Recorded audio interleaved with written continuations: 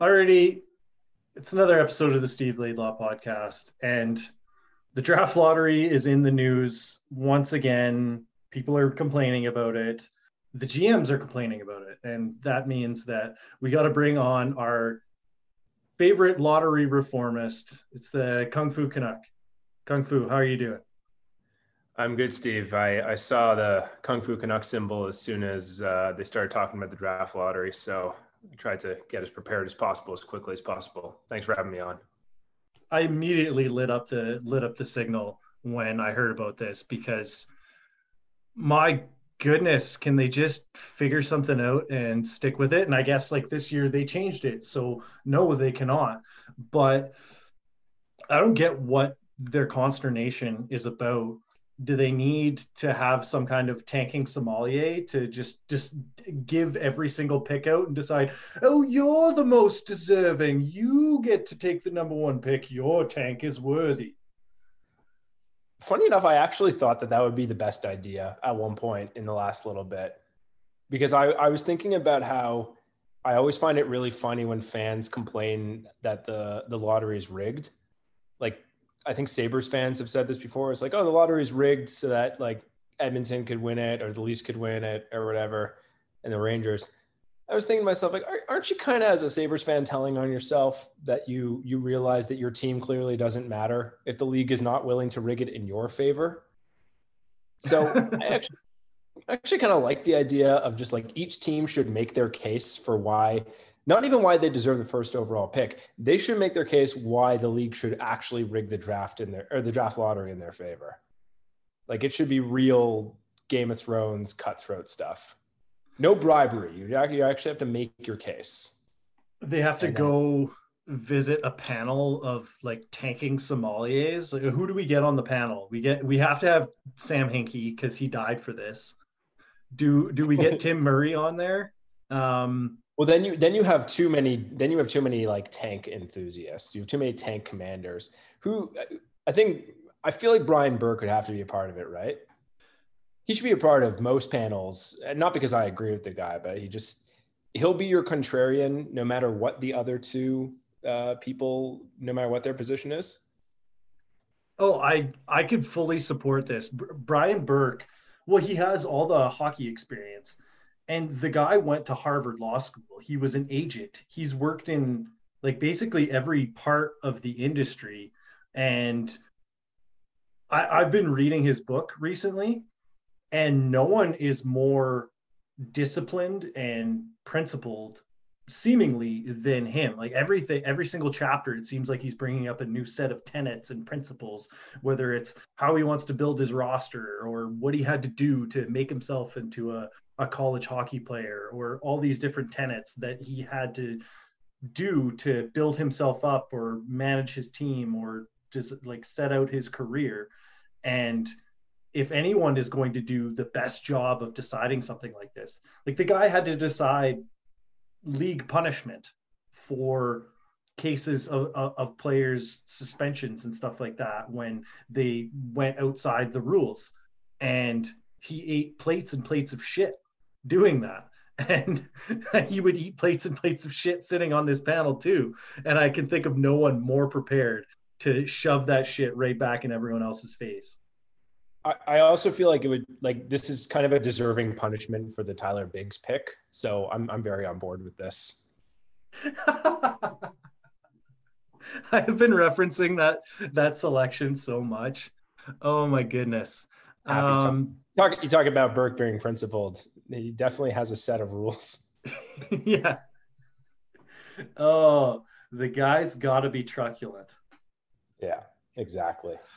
You were asking Yeah. about why the GMs can't seem to like figure this out. I think it's pretty clear why. It's because the draft lottery is like kind of stupid, and there's always going to be hurt feelings in it, right? I think that was kind of the whole point of what we spent the better part of an hour and a half talking about.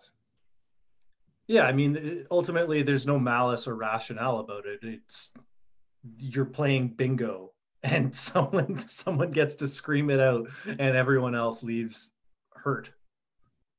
Yeah, and there's always going to be if the Red Wings had won it, I think people would have been somewhat okay, but they would have said, okay, well, this is going to incentivize tanking, or, like this is not what we wanted, or I don't know. I'd have complained because the Red Wings are in my division. I'll come up with something. And the Are they Rangers, in your division now? well, I mean, okay, let's be honest. They may not be like formally in the division. Were they really even in the Atlantic Division last year? No, Like, I think they were. Well, I mean, they were able to beat the Montreal Canadiens. oh, that's a very good point. I'm glad we got to bring that up within the first 5 minutes of this podcast.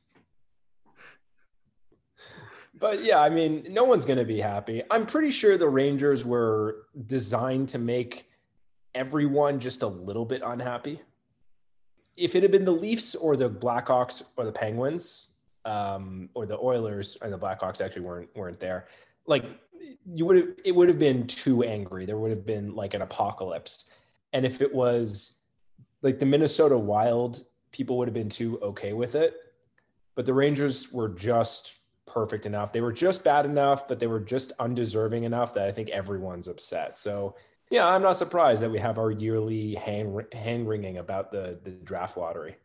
They were the Goldilocks team of tanking. Yeah, this team sucks just enough. Someone's drafting my Alexi. Okay, that's more than the draft lottery reform chatter deserves. Well, I have to disagree because no one of the GMs has asked me for my proposal yet, even though it's been out there for months. And frankly, I think that's insulting. It's out there in the ether. They can look it up. Yeah, I agree. Yeah, we got to make this podcast bigger. So let's bring some hot takes on the Leafs off season to try to stir some shit up, and maybe we can swing back around on draft lottery reform. What did you think about the Leafs off season thus far? Pretty happy with it. It's kind of a lukewarm take. I can go hotter on those takes if you want, and bump that up to like a solid B+ or even A-. I'm happy at least that the biggest move they made was probably the best one that they made. I think the TJ Brody signing feel like in any other year it would get a lot more play than it actually has, but people are really, really laser focused on like 3 signings that total under $3 million or something approaching that, which are not unimportant. I mean, I think it's very interesting, and it says a lot about the team that, they're signing guys like Simmons and Bogosian, and we'll get into them, but it just feels weird that in any other year, you'd be talking a lot about like, oh, wow, TJ Brody, he's a Toronto born kid. He's, probably going to be the best right D that they've had in years. And Morgan Riley might actually be playing hockey with a capable defense partner. And I feel like I'm hearing a ton more about Jimmy Vesey than I am about TJ Brody, which is kind of the curse of Jimmy Vesey, obviously. The man does attract attention. So I'm happy that their biggest move, their most consequential move, was probably their smartest one, because I feel like under previous GMs, you'd be signing Wayne Simmons for 5 years. So it's nice that they only signed him for the 1 year. Although Wayne Simmons, I have thoughts about. Let's hear those thoughts. I gotta hear what you got to say about Wayne Simmons. I think that he is going to be one of the most beloved Toronto Maple Leafs, and but he's also going to be one of the most hated, because everyone who's looking at the numbers is going to hate him, and everyone who's watching him beat people up is going to be happy about him, and he's going to score just enough tap-in goals created by some of the fantastic playmakers that they have, that they're going to be really, really excited about who he is and what he means. And I'm wondering if he doesn't end up being a guy who he doesn't really play all that much, and then come playoff time actually ends up being an impact player, or if he plays a ton and is a detriment. So when you were talking about him being loved and hated, you were just talking about what my opinions about him were going to be simultaneously, right? Is this where you're at? Is this what Leaf fandom This is is where about? I'm at. I think Wayne Simmons is awesome. First of all, seems like a super dude, like just a great guy. Seems like he's really excited to be playing in Toronto. Notably, not a Leafs fan growing up, but I can forgive that. And he's for a long time, everyone wanted not just a Wayne Simmons, everyone wanted actual Wayne Simmons, and it is really really cool and awesome that he's playing here. Um, the, the the problem is, as you said, the numbers. Just before Wayne Simmons was signed, like literally, I think with like 30 seconds before, I didn't know that was going to happen. I basically had a tweet that said like I'm begging you to please just look at this chart. Just look at this chart, and it's just this. It's Wayne Simmons' career wins above replacement, and in the last 3 years, it looks like the last 3 months of Enron. Like it just dips below like below negative, and it's this 3 year slide from 17, 18, 18, 19, and 19, 20. And I'm I'm all for a reclamation project, and I'm all for any sort of regression bet, especially on something where it's only $1.5 million and the guy's done it before. But that the last 3 years, if they're anything like what you're going to be seeing this year, then even at $1.5 million, this could be a problem if they play him too much. Now, that's a lot of ifs. I think you're making a huge bet that his health has just been wretched the last 3 years, and that the last 7 months or however long it's going to be that he has off is going to sort of get him back into playable game shape, which is not unreasonable. But $1.5 million is low. It's not nothing. It's not you're only in the lineup 30 games kind of money either. So to your point, he might end up playing a lot and he might end up being a detriment, or he'll be the most inspiring story of all time. I think those are really the only two options. Yeah, they really need to find a way to get him into like an even lesser role than what Pat Maroon was for the Tampa Bay Lightning in the regular season, or Corey Perry was for the Dallas Stars. I mean, Corey Perry, we talk about a detriment. He was probably a detriment to the Dallas Stars in the regular season. And then lo and behold, they take 2 months off and he's a phenom for the Dallas Stars. Like he's turning back the clock and scoring some big goals for them. So I think that is the hope for the Leafs here, is that they've got this guy who he's not one of those 82 game players. He's one of those 16 win players, and he's the guy who's going to help you get wins in the playoffs. And maybe he doesn't help you get so many wins in the regular season. And hopefully he has enough in the tank by that time. But I don't know. It just seems like this is falling in line with the Spezza signing, the Thornton signing. You go back into the history of the Leafs, they're signing all these guys who have been everyone's always dreamed about these players suiting up for the Leafs, Eric Lindros, and then they always can't get them until it's way too late. Although, in fairness, Eric Lindros and Jason Spezza in their respective 1 years with the Leafs, actually pretty good. Jason Spezza actually had a fantastic year last year. Like you're talking about a guy who, by both the sort of like numbers, contract projections, and just the punditry, he could have gotten a lot more elsewhere. So the fact that he's there on league minimum again, you never know with a guy who's 37, but that's a real good bet for what he's actually been providing. And in fairness to my other point, a guy who actually provided a lot more in his 1 year with the Leafs than he did the previous kind of couple of years with Dallas. So, maybe there is something to be said about role and fit. And, it's nice when it's on league minimum and it's a guy that you like and another local boy. But of course, I'm forgetting the biggest local boy that they actually did sign. My personal bearded hero, Zach Bogosian. How are you feeling about that signing? Because for me,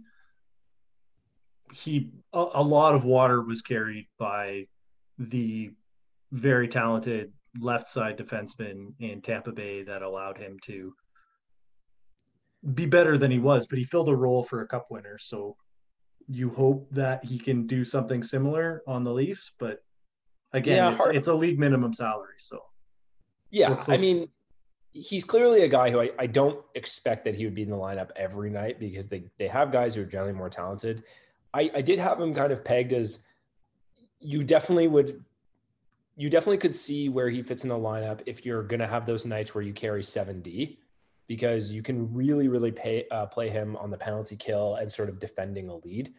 And are you implying that the Leafs don't have some sort of Victor Hedman to play him with? I think that's really insulting to Morgan Riley and Martin Marincin. I don't even Marincin.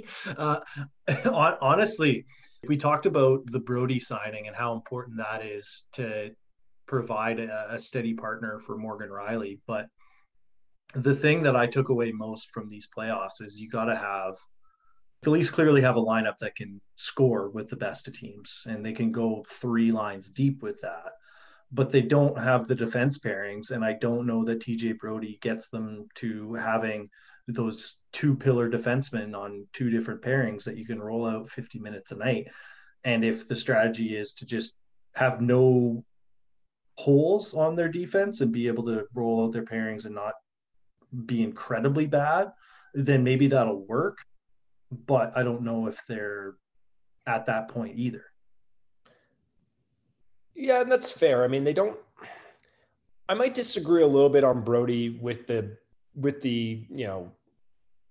belief that I could end up being a lot of crow on that, but the fancy stats, like the real fancy stats, the regression analysis, they really love Brody this year. And I know the knock on Brody has always been that two things. Is one, everyone thinks he's a Jake Gardiner type, which is great for me. Jake Gardiner is one of my favorite defensemen of all time, as a Leafs fan. But the other one is that he was just a product of Mark Giordano. The Jake Gardiner part seems fair in a positive way to me. The Mark Giordano part, I don't know. I did a big deep dive into Brody even before they signed him, just as an option. And what I was finding was that his results away from Giordano are just fine. As long as he's not playing on his offside with Michael Stone or a very unhappy Travis Hamonic, he's actually been very good no matter where you put him, both offensively and defensively. So is he the ideal pairing for a guy like Morgan Riley?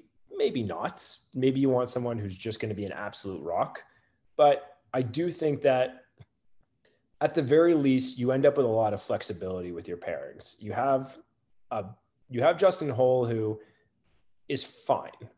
And I mean that in a very literal sense of the word. He's actually quite fine. Him and Muzzin make a very effective shutdown pairing. How much of that you want to say is Muzzin, how much of that you want to say is Holl, and how much of that is them together. The results are the results. But worst comes to worst, you can play around with it. You can have a Muzzin Brody pairing. You can end up with a Muzzin Bogosian pairing. You can end up with a Riley Bogosian pairing if you really want to get nuts, which, I feel like Keefe's a little bit nuts. So you're right. I don't think they have any one horse. I don't think they have any one outstanding defenseman, and it is a lot by committee, but I think that there's enough flexibility there that you can sort of, you have enough combinations that I think it's a little bit interesting.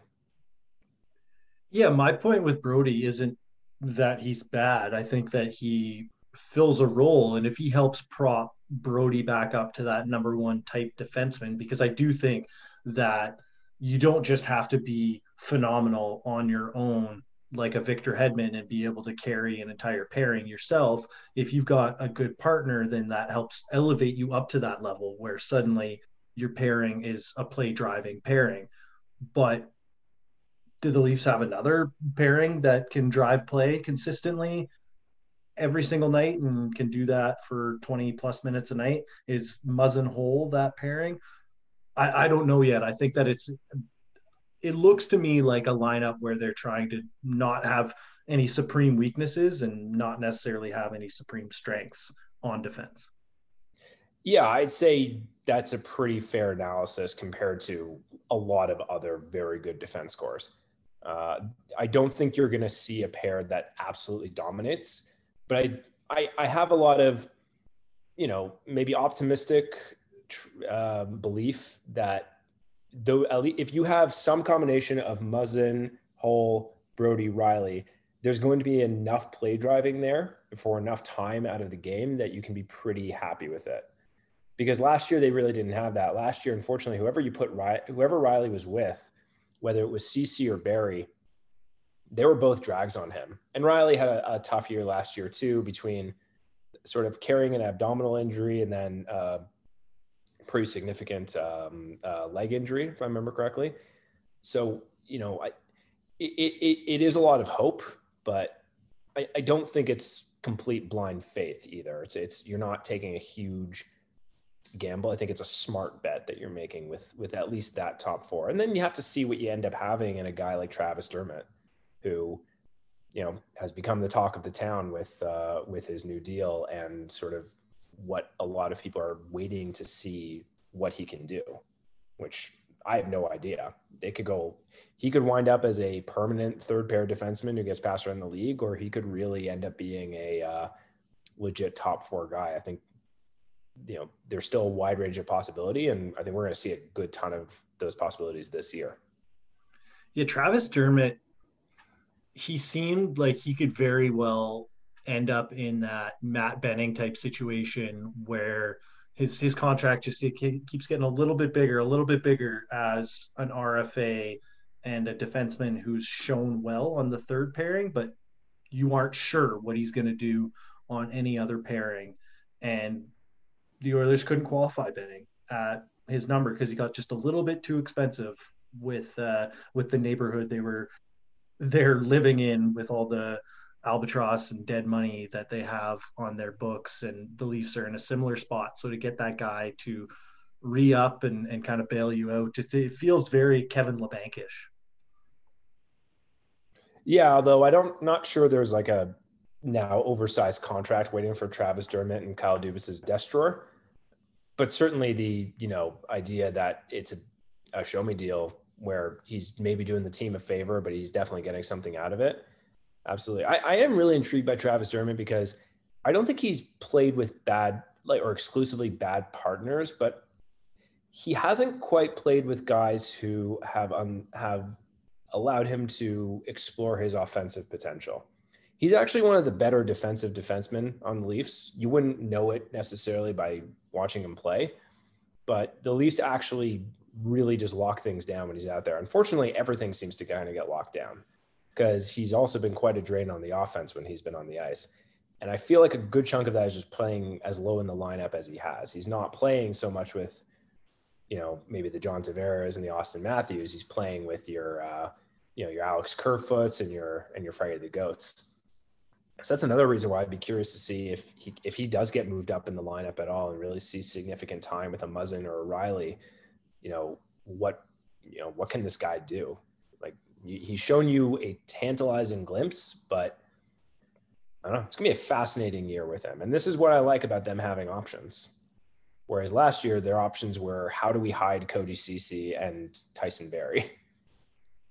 Yeah, it seemed like last year they almost had to play in, like they were stuck in limbo with this. They handed out too many bad contracts and didn't fill holes that they had appropriately. So they had to take on CC to get out of Zaitsev, and they needed to fill a hole. So they swapped out Kadri for Kerfoot and Barrie, and that left them kind of stuck into this model of team. And maybe that fit more what Babcock wanted to do, but it didn't necessarily work. So ultimately, you change the coaching staff, and now everyone's kind of more in line with what they actually wanted to do, and they were able to get out of some money and bring in players that they definitely identified as having wanted. Yeah, I mean, I think it's now well-known common knowledge that the original target for Kadri was Brody. Well, exactly. So they got their second option and it didn't work. So now they get their first option, and it took a year in limbo. Yeah. Although I must say, I'm an Alex Kerfoot believer. And I would probably much rather him than Mark Jankowski. No offense to Jankowski, but I actually was fairly happy with what Kerfoot provided this year. There's been a lot of consternation about having him as the third line center that I'm not sure I understand, to be honest. He's not Kadri, and he's not Bergeron of the third line, but he basically provided positive results with everyone that he played with when he was playing at center. So there's been a ton of hand wringing about what are you going to do with Alex Kerfoot? Do you trade him? Do you move him to the wing? Is Joe Thornton your third line center? And I'm not really seeing where all this is coming from, except that just he's not Nazem Kadri. Yeah, I think that's mostly it. Yeah, hey, no one else is Nazem Kadri but Nazem Kadri, and I love the guy, but I think you gotta and that's the problem, right? Kadri was homegrown. He was one of the, he was the famous pick with Brian Burke, really sticking it to Brian Murray on the draft floor and saying, "Oh, that's the guy you want? Well, that's the guy we're drafting." Right? And so he's had this long legacy, and he was one of the ballyhooed prospects that actually panned out for them. And so it was a very easy guy to love. And then even though I'm sure people hated some of the penalties and suspensions and whatnot that he took in the playoffs, he's still a guy that a lot of fans grew up with. Yeah, absolutely. I was definitely ambivalent about the Kadri trade when it happened, because I actually thought it was a decent deal. I had, like anyone else, had my concerns about what you were getting back. But aside from all that, my first reaction was like, oh, this sucks. Like, even if it's a good move, this sucks. It's a hard guy to say goodbye to. And I think you're right when you say that some of the consternation about Kerfoot is him just not being Nazem Kadri. He doesn't play like Nazem Kadri. He doesn't look like Nazem Kadri on the ice. And he doesn't score like Nazem Kadri, but he does do a lot of other stuff like him. Well, but I mean, if you threw him on the top power play unit with some of the horses that they have, I'm sure he might score like Nazem Kadri. Well, I'm sure I could accidentally score a couple with that top power play unit, but I do take your point. Yeah. I don't think that what they've done has necessarily gotten them to where they need to get to, but it does. There's like just a subtle hints of Tampa Bay last summer to kind of what they did. Like they didn't decide to make some super aggressive move and blow up the core that they have, and maybe there's no way to do that with the situation that they're in. They didn't trade out the goalie, and they've left a little bit of wiggle room under the cap, and maybe that cap space accrues over the season, and maybe there's room to make a couple of those trades to add if they do end up deciding that they actually do have a window. And ultimately, I don't know if that ends up being a game changer for them or not. Like, a lot of the stuff that they've done is filling out depth and the like, and trading out depth players who could move up and down the lineup, but were making too much money for what they could do. And so, like, I find they're in this situation where now the Bucks, it stops with their big guns, and it's their big guns actually have to be their big guns come playoff time for any of this to matter. Yeah, I mean, I do think that you can draw parallels, whether or not that was actually the lesson they were taking or if they were going to do that anyway. You can definitely draw parallels to the Lightning and saying, like, listen, if you have a core that you believe in them. People will say that the Leafs core has not earned that right. I'm not necessarily one of those people, but yeah, I mean, add to the margins, fill in what you need to fill in, augment what you need to augment, and bring whatever balance you need. But you're right. Your big horses need to be going. And, the core was fine in the playoffs. Marner didn't have a great playoffs in terms of production, and he had about one pretty terrible game. Matthews is Matthews. Tavares had I thought, a decent playoff as well. But you're right. Like, I could definitely see, especially now with really how top heavy their offense is, I could really see that top six playing, like, I don't know, a total of like 40 something minutes a night on a lot of nights, especially in the playoffs. But it's I think the real question of what they did with their forward group is, how much did they lose in Kapanen and Janssen? And I don't really think it's a simple answer to that question, because even what other teams gain is not necessarily what they end up losing in Kapanen and Janssen. And I know that I think you went into this a lot when you broke down the Kapanen trade on a previous podcast. But I think you brought up the point that he can probably do a lot more for Pittsburgh than he was for Toronto. Well, I mean, he might be able to. I'm not a huge fan of that trade for Pittsburgh, and not necessarily like just read the room. Like, look at the deals that we've seen since then. The Leafs got peanuts for Janssen compared to what they got for Kapanen, and maybe Kapanen's a little bit more toolsy, so you're a little bit more excited. And I know why the trade happened the way it did, because Jim Rutherford, he's famously one of those guys who he doesn't want to rip a team off in a trade. Bill Guerin has talked about he learned under Jim Rutherford, and he said one of the lessons he taught me is if you kill a guy in a trade, you'll never make a trade with that guy again. So make a fair trade and keep your options open. And Jim Rutherford's also one of those guys who makes super aggressive trades, but at the same time, like, he could have given up half of that for Kapanen, and that trade didn't need to necessarily happen the way that it did. So I thought the Leafs made out fantastically, and I thought both teams can be winners because ultimately they identified a player who could fit in their lineup and can do well. He could do more for Pittsburgh than he did in Toronto, but he's probably not going to. Yeah, I should have said probably. I think has the opportunity to do more might be more appropriate. Whether or not he's actually going to be able to, it depends on, if you believe that he's got more toolbox than tools, or certainly more toolbox than he's shown, which, last year did not look like it at all in Toronto. The one thing Toronto definitely lost in Janssen and Kapanen, and that they didn't replace, I think, is finishing talent. Say what you will about Kapanen, the guy could score. He scored 20 last year, mostly at even strength, or at least at evens and shorthanded. Janssen had a bad year. He also had 2 pretty awful injuries, so I'll give him a pass on that.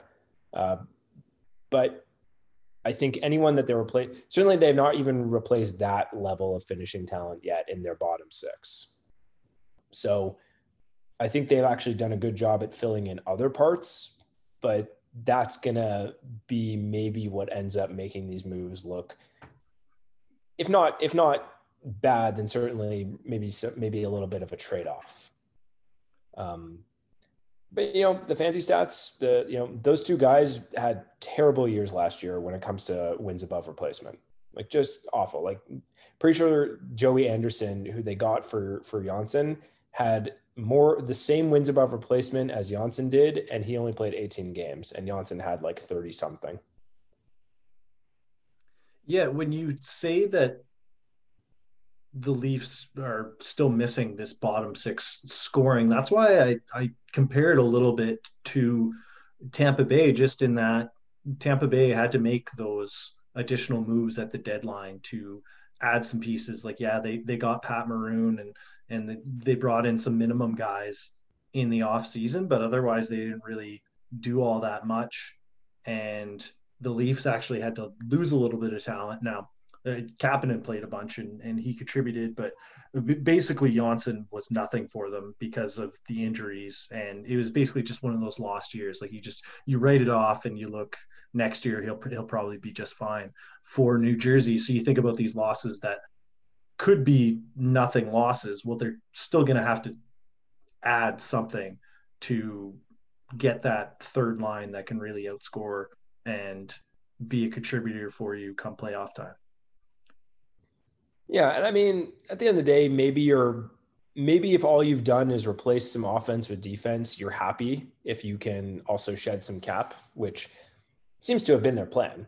They whatever Anderson's bringing in terms of on ice value, it's not showing up a ton on the score sheet, but that doesn't mean he's not bringing value. It just, defense does not tend to get paid as well as offense. So maybe they're plan is that they're not going to worry too much about having a ton of finishing talents in the bottom six, as long as their bottom six can still drive play.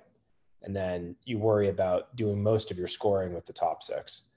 I have no idea how much of a plan for success that is, but it's not like Tampa was getting 2018 Vegas levels of depth scoring either in the playoffs. You know, they had three guys over 20 points. Two of them had a combined like 70 points. And then I think the top person from their bottom six is Yanni Gord, who had 14 points, which is respectable, but it's not lighting the world on fire. Yeah, Gord was that guy who really he drove a little bit of finishing for that third line that frankly just like they beat the shit out of people. Like Barclay Goodrow, he's no one's version of an offensive hockey player, and that's not his game. Like he was out there to be part of a shutdown line and kick the crap out of people, and that's what they did. And they did it very effectively, and they were so effective at it that they were able to get some of that secondary offense. Yeah. Now we're forgetting, of course, the bottom six talent they added with the most finishing talents, which is Joe Thornton. Does he have finishing talent? I think he can make other people finish. I'm pretty sure he hasn't shot a puck since he went over to Switzerland. He just had a tip in goal that I'm not sure that it wasn't completely accidental. My thought would be if Joe Thornton gets a tip in goal, it's probably that he was trying to actually do a tip pass. Yeah, 100%. He was trying to bounce that puck off of someone. Yeah. I mean, I got to say, this is another one. So going back to that Kadri or Wayne Simmons thing, like I have no idea how this is going to work out. There is never a bet small enough to make on a guy who's 41 that you can be assured it's going to be a good thing. But I'd be lying if I said I was not sentimentally really excited about Joe Thornton being a Leaf. Like he was one of those guys who you always wanted him and you always knew it was never going to happen. I mean, as close as it came to happening about 3 years ago, it was always felt like it wasn't going to happen. He was the San Jose guy. He was basically the face of that franchise. So there is a part of me that still is a teenager and is really happy that we have Joe Thornton, even though Joe Thornton, kind of looks like my dad now. And I'm not a particularly young guy either. So. Yeah, that gets to my point about Toronto always just seems to get these guys a little bit too late, and despite players having strong seasons for them, even when it is too late, like ultimately, how much of a difference is it really making? Well, I would make a joke about, to quote Dan Goes Brown, their old guy without a cup ranking is now off the charts. It's levels that we've seldom seen before. But, to be honest, I think there is a bit of something to Joe Thornton's intangibles, which is a word I truly loathe when we talk about hockey, just because of, flashbacks to the David Clarkson signing. But I remember when the Leafs had that 3-0 comeback against Columbus in Game 4 of the qualifying rounds, it was their big guys who scored. It was Matthews, it was Nylander, Hyman, Matthews, and Tavares. But they all said, Spezza didn't want to go home. Now, what did Jason Spezza do to make that comeback happen? I have no idea. I don't remember a single thing that he actually did on the ice. I don't even think he played badly. But maybe he gave a rousing speech and perhaps some sort of awkward laugh as well. So maybe there really is something to just adding that kind of presence to the room, adding that kind of voice to the room. Maybe Joe Thornton's not going to give every sort of rah-rah speech, but he will actually bring a little bit more focus. I don't want to say drive, but I think maybe focus is the right word to this group. And if he can also still provide you good value, which is not a terrible bet, definitely not guaranteed, but it's not a terrible bet. I mean, I don't see a downside to this move for sure. I just don't understand why they needed to bring in someone to teach them how to lose prematurely in the playoffs, because they're pretty good at that. Oh, wow, Steve. I thought you were better than those jokes.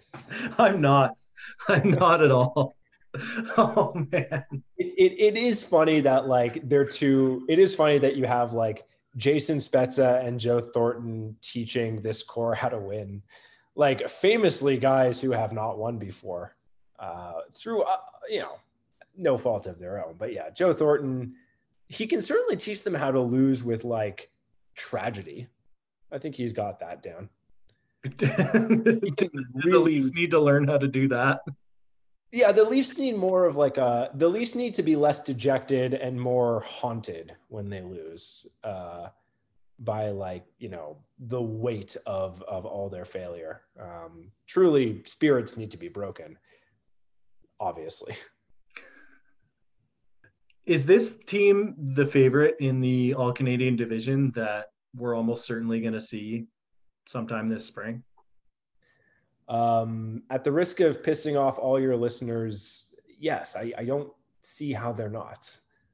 I just, and I am saying that both as a Leafs fan, because I can't not be a Leafs fan, but also just objectively speaking, they, every aspect of, in terms of the numbers and the roster talent as a whole, just looks better than the other teams.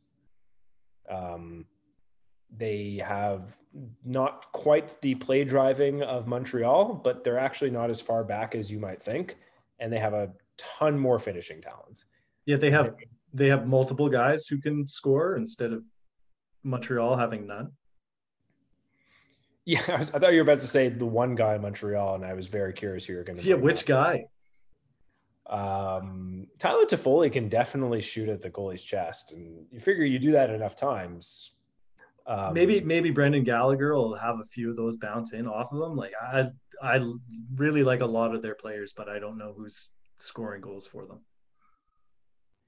Yeah, the answer is no one. I mean, they will get goals, but they definitely sort of leaned into that identity of being a Carolina Hurricanes type team where they just have a big red dot in front of the net on Michael McCurdy's heat charts and no goals to show for it.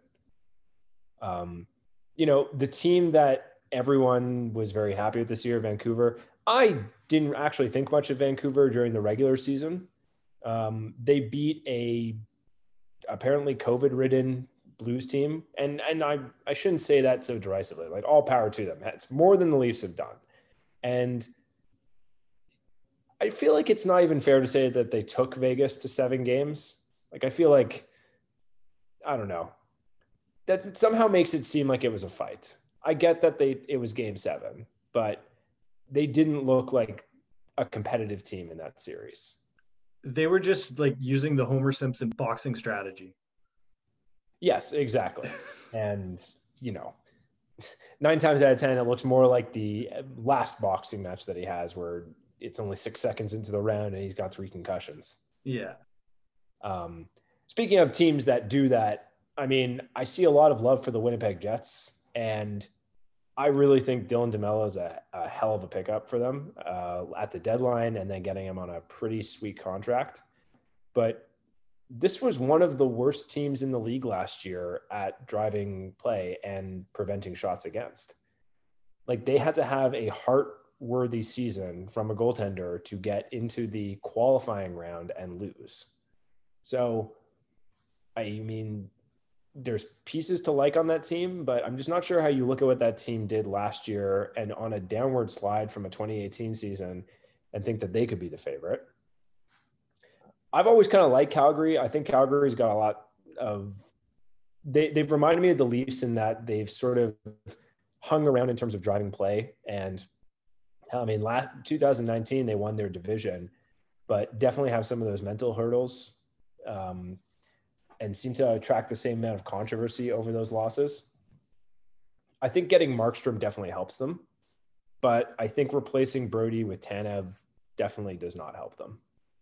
I am so fascinated by the Calgary Flames. I really don't know what to make of them. They have this potential lingering where you think, okay, the goaltending has let them down in the past, and Markstrom was Vezina caliber last season. Does he have more of that? was part of that, whatever Vancouver had going on that helped drive him to those levels? Can he drag that over there to Calgary, and suddenly does Markstrom continue to be potentially the best goalie in Canada? Like, does he have that type of upside still?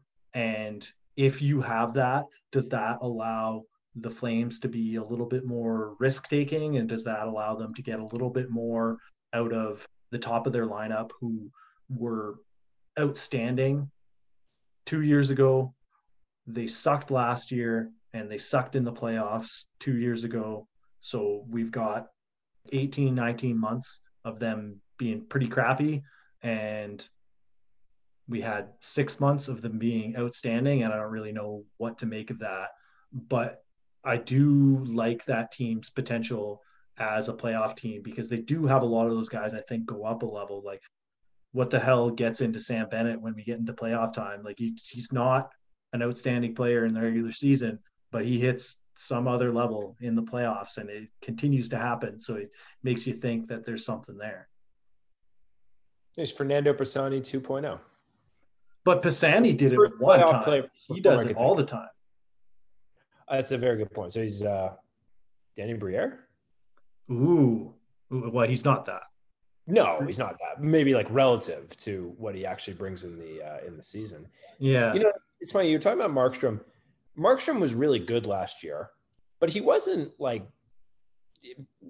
top of the league in terms of goals saved above expected or anything. Like, he was good. He was positive, but he wasn't even in the top 10 by any metric for goals saved above, either Money Puck or Evolving Wild. Well, so I would counter. He was neck and neck with Hellebuck in clear sights, high danger save percentage stat.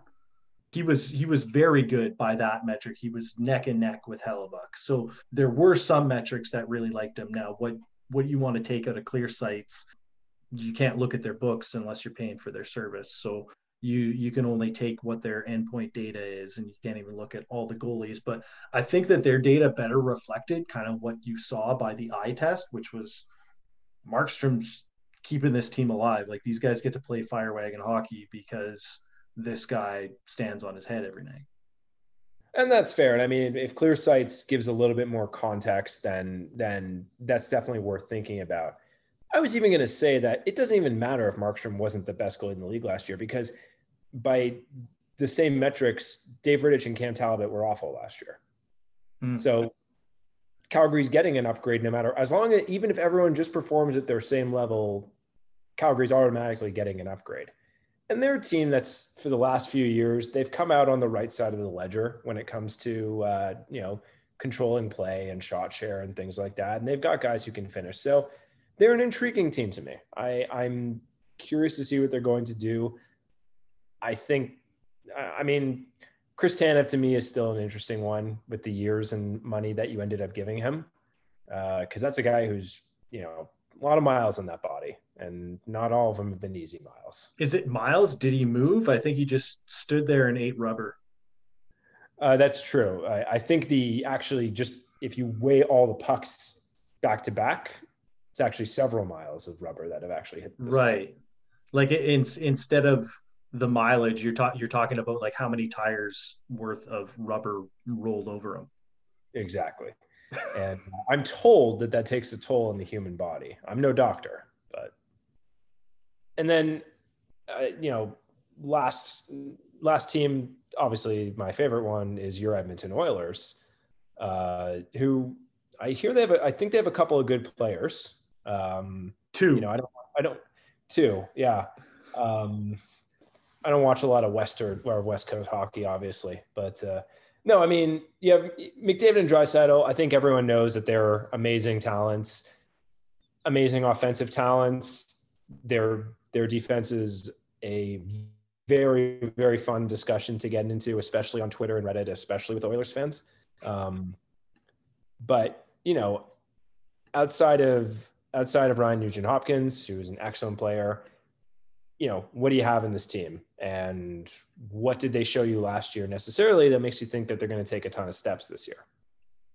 Yeah, I'm fairly concerned about. I think that the Wings are deeper than they were before. They managed to bring Tyler Ennis back, and I like that player. And they got some value out of some of the guys they signed last offseason, but I don't know how many guys are putting the puck in the net and bringing Turris in, like maybe an upgrade on Riley Shan, but is it like Shan's just all defense and no offense, and then Turris is he even offense? He's certainly not defense. The guy's been outscored like crazy the past couple of seasons. Maybe that had something to do with just the funk that was the Nashville Predators. He seemed to fall off a cliff once he arrived there. Maybe his first year was good. In any case, didn't love that bet. I don't know. He's a right hand face off winner, so there's that factor. They really wanted a right hand face off guy because, you know, having Ryan Strome and trading him away for peanuts was apparently something that they wanted to do. So losing their best defenseman in Oscar Klefbom, like sure they got Tyson Barrie signed on a value 1 year deal to replace that, but is he replacing everything that Klefbom did well for you? I don't know. I like the young defense. I think that there's some promising factors there. Bringing Mike Smith back just seems like repeating the same old nonsense. Like they literally could have signed anyone else and it probably would have been an upgrade. Like just because the guy had an outrageous year on the penalty kill, it probably speaks more to the penalty killing that you put out there than it does to what he actually was, because he took the wind right out of their sails after imploding in that first game in the bubble, and I don't think they ever came back from that. And I'm just no end of frustrated, and I get that the cap situation kind of forced this upon them, but it just I'm sick of paying for the sins of 5 years ago. Yeah, and I mean that is life in a cap world. As someone who ended up having to watch Cody Ceci play for a year, I can feel your pain on that one.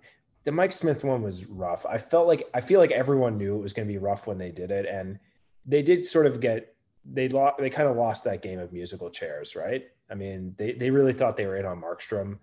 They thought that they had in the bag, and if they end up getting Markstrom, maybe we're thinking about this very differently. But yeah, I actually think the hope for this team is if their defense does take a step forward, that could be really significant. If assuming they do I'm sure they will get Bear under contract, but if Bear and and Nurse and Jones can sort of take a step, I do think that there's an avenue where this team maybe looks a little different than they did last year. But yeah, I think even with those strides, you need to go a lot more forward than what I see them being able to do. I thought I would have liked to see if they could go after one of Carolina's goalies. I don't know which goalie Carolina currently kind of feels like giving away, but they didn't really seem too high on either option. I think with Carolina, they were looking to play like a very long game of dominoes. Like we'll trade for that guy, but only if someone will trade us really good stuff for this guy. And we got to make sure that we're getting the best assets. Like it felt like some fantasy hockey type gaming situation where they were trying to have a bunch of convoluted sequence of events where they ended up paying less money and ending up with the best goalie and somehow also ending up with the best pick. And I don't think that's ever going to work out in a situation where everyone just decides, we'll just keep our guy. And that's actually exactly what happened with the Leafs, right? And at least we're kind of in on that goalie carousel, trying to, it seems like, do the same thing. Like they wanted to send Anderson to the Hurricanes and I think get assets. And it sounds like the guy they were looking at was Darcy Kemper, who, like everyone else in Arizona who is rumored to be leaving, is staying in Arizona. I will say, just to the one qualifier I want to put on my very bold statement about the Leafs, I think I said that they were guaranteed to win the division and therefore the cup. We'll have to rewind on that one to double check. Is that Anderson had a very bad year last year. It got better as it went on, but Anderson has to not suck for the Leafs to still be the favorite. And he spent 3 of the first 4 years of his contract not sucking, and then he spent 1 year kind of sucking. So my incredibly detailed analysis on the Leafs goaltending is it needs to not suck. So what you're telling me is that you're already emotionally preparing yourself to suffer a game 7 loss to the Montreal Canadiens on a play where Paul Byron scores a wrister from 30 feet out, clear sighted, and it just squeaks through Anderson, because that's just been happening way too often. You had it dead to rights until you said Paul Byron from 30 feet out. Paul Byron's going to get in on a breakaway. Anderson's going to stop it. And then there's going to be a rebound from Tyler Toffoli. And TJ Brody's going to fail to clean up the garbage. Exactly. Yeah. I'm glad that we cleared that one out. I mean, I am preparing for that, but I'm also still going to be just as hurt by it as though I wasn't. So, really, I'm ready. And I think we've talked about every Canadian team that matters. I do seem to recall that there is another one in Ontario, and actually they are famously a team. Are they a team? Well, they say they're a team.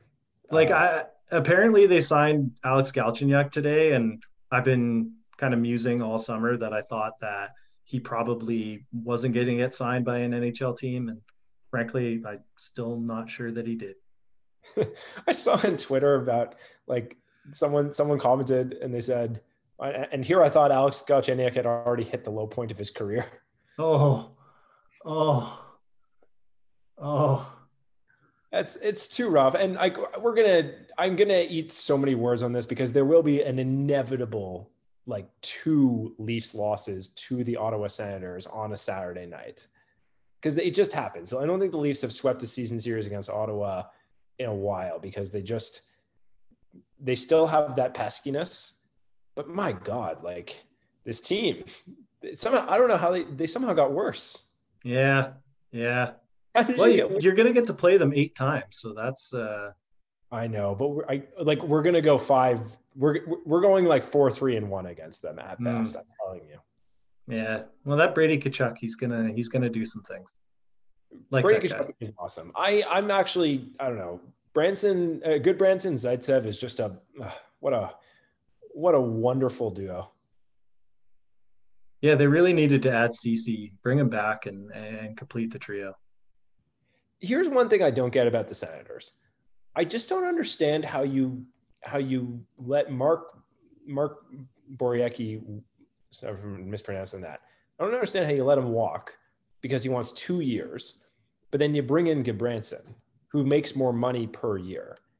How do you let your beloved longtime hometown player walk because he wants 2 years at, what do you make, $2 million? He's only getting 1.2 from Nashville, so I don't know what he wanted from Ottawa, but I just don't get. There's so many times when Ottawa makes a move where even as I don't even say it to be mean. I just don't quite understand their thinking on it. Same thing with the Zaitsev CC deal. I still don't understand what they were thinking. I'm not going to look a gift horse in the mouth, but I don't understand what they were thinking on that one. There's seldom any true logic other than somehow it's going to save them some money. Yeah, that does seem to be the great unifying theory behind this team, huh? Absolutely. Scrooge McMelnick. I think during this time, I just re-talked myself into the Leafs clearly winning this division. But of course, it's hockey. So, that's probably it's less likely to happen. Or it's certainly unlikely to happen. I think even just by saying it now, it's less likely to happen. Yeah, you're putting bad juju into the universe. That's what I do. I'm a Leafs fan. All right, Mr. Canuck. This was fantastic. Thank you so much for coming on the podcast. Have you put out any articles recently that the folks should check out?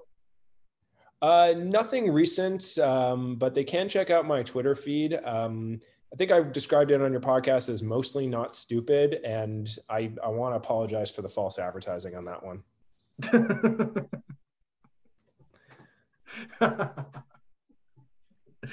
Oh yeah, we'll definitely check you out at the Kung Fu Canuck on Twitter. Thanks a lot, Steve. Hey, you take care. You too. Okay, that is our show. Thank you so much for tuning in. If you like it, please like, subscribe, and review wherever you get your podcasts, and we will catch you on the next one.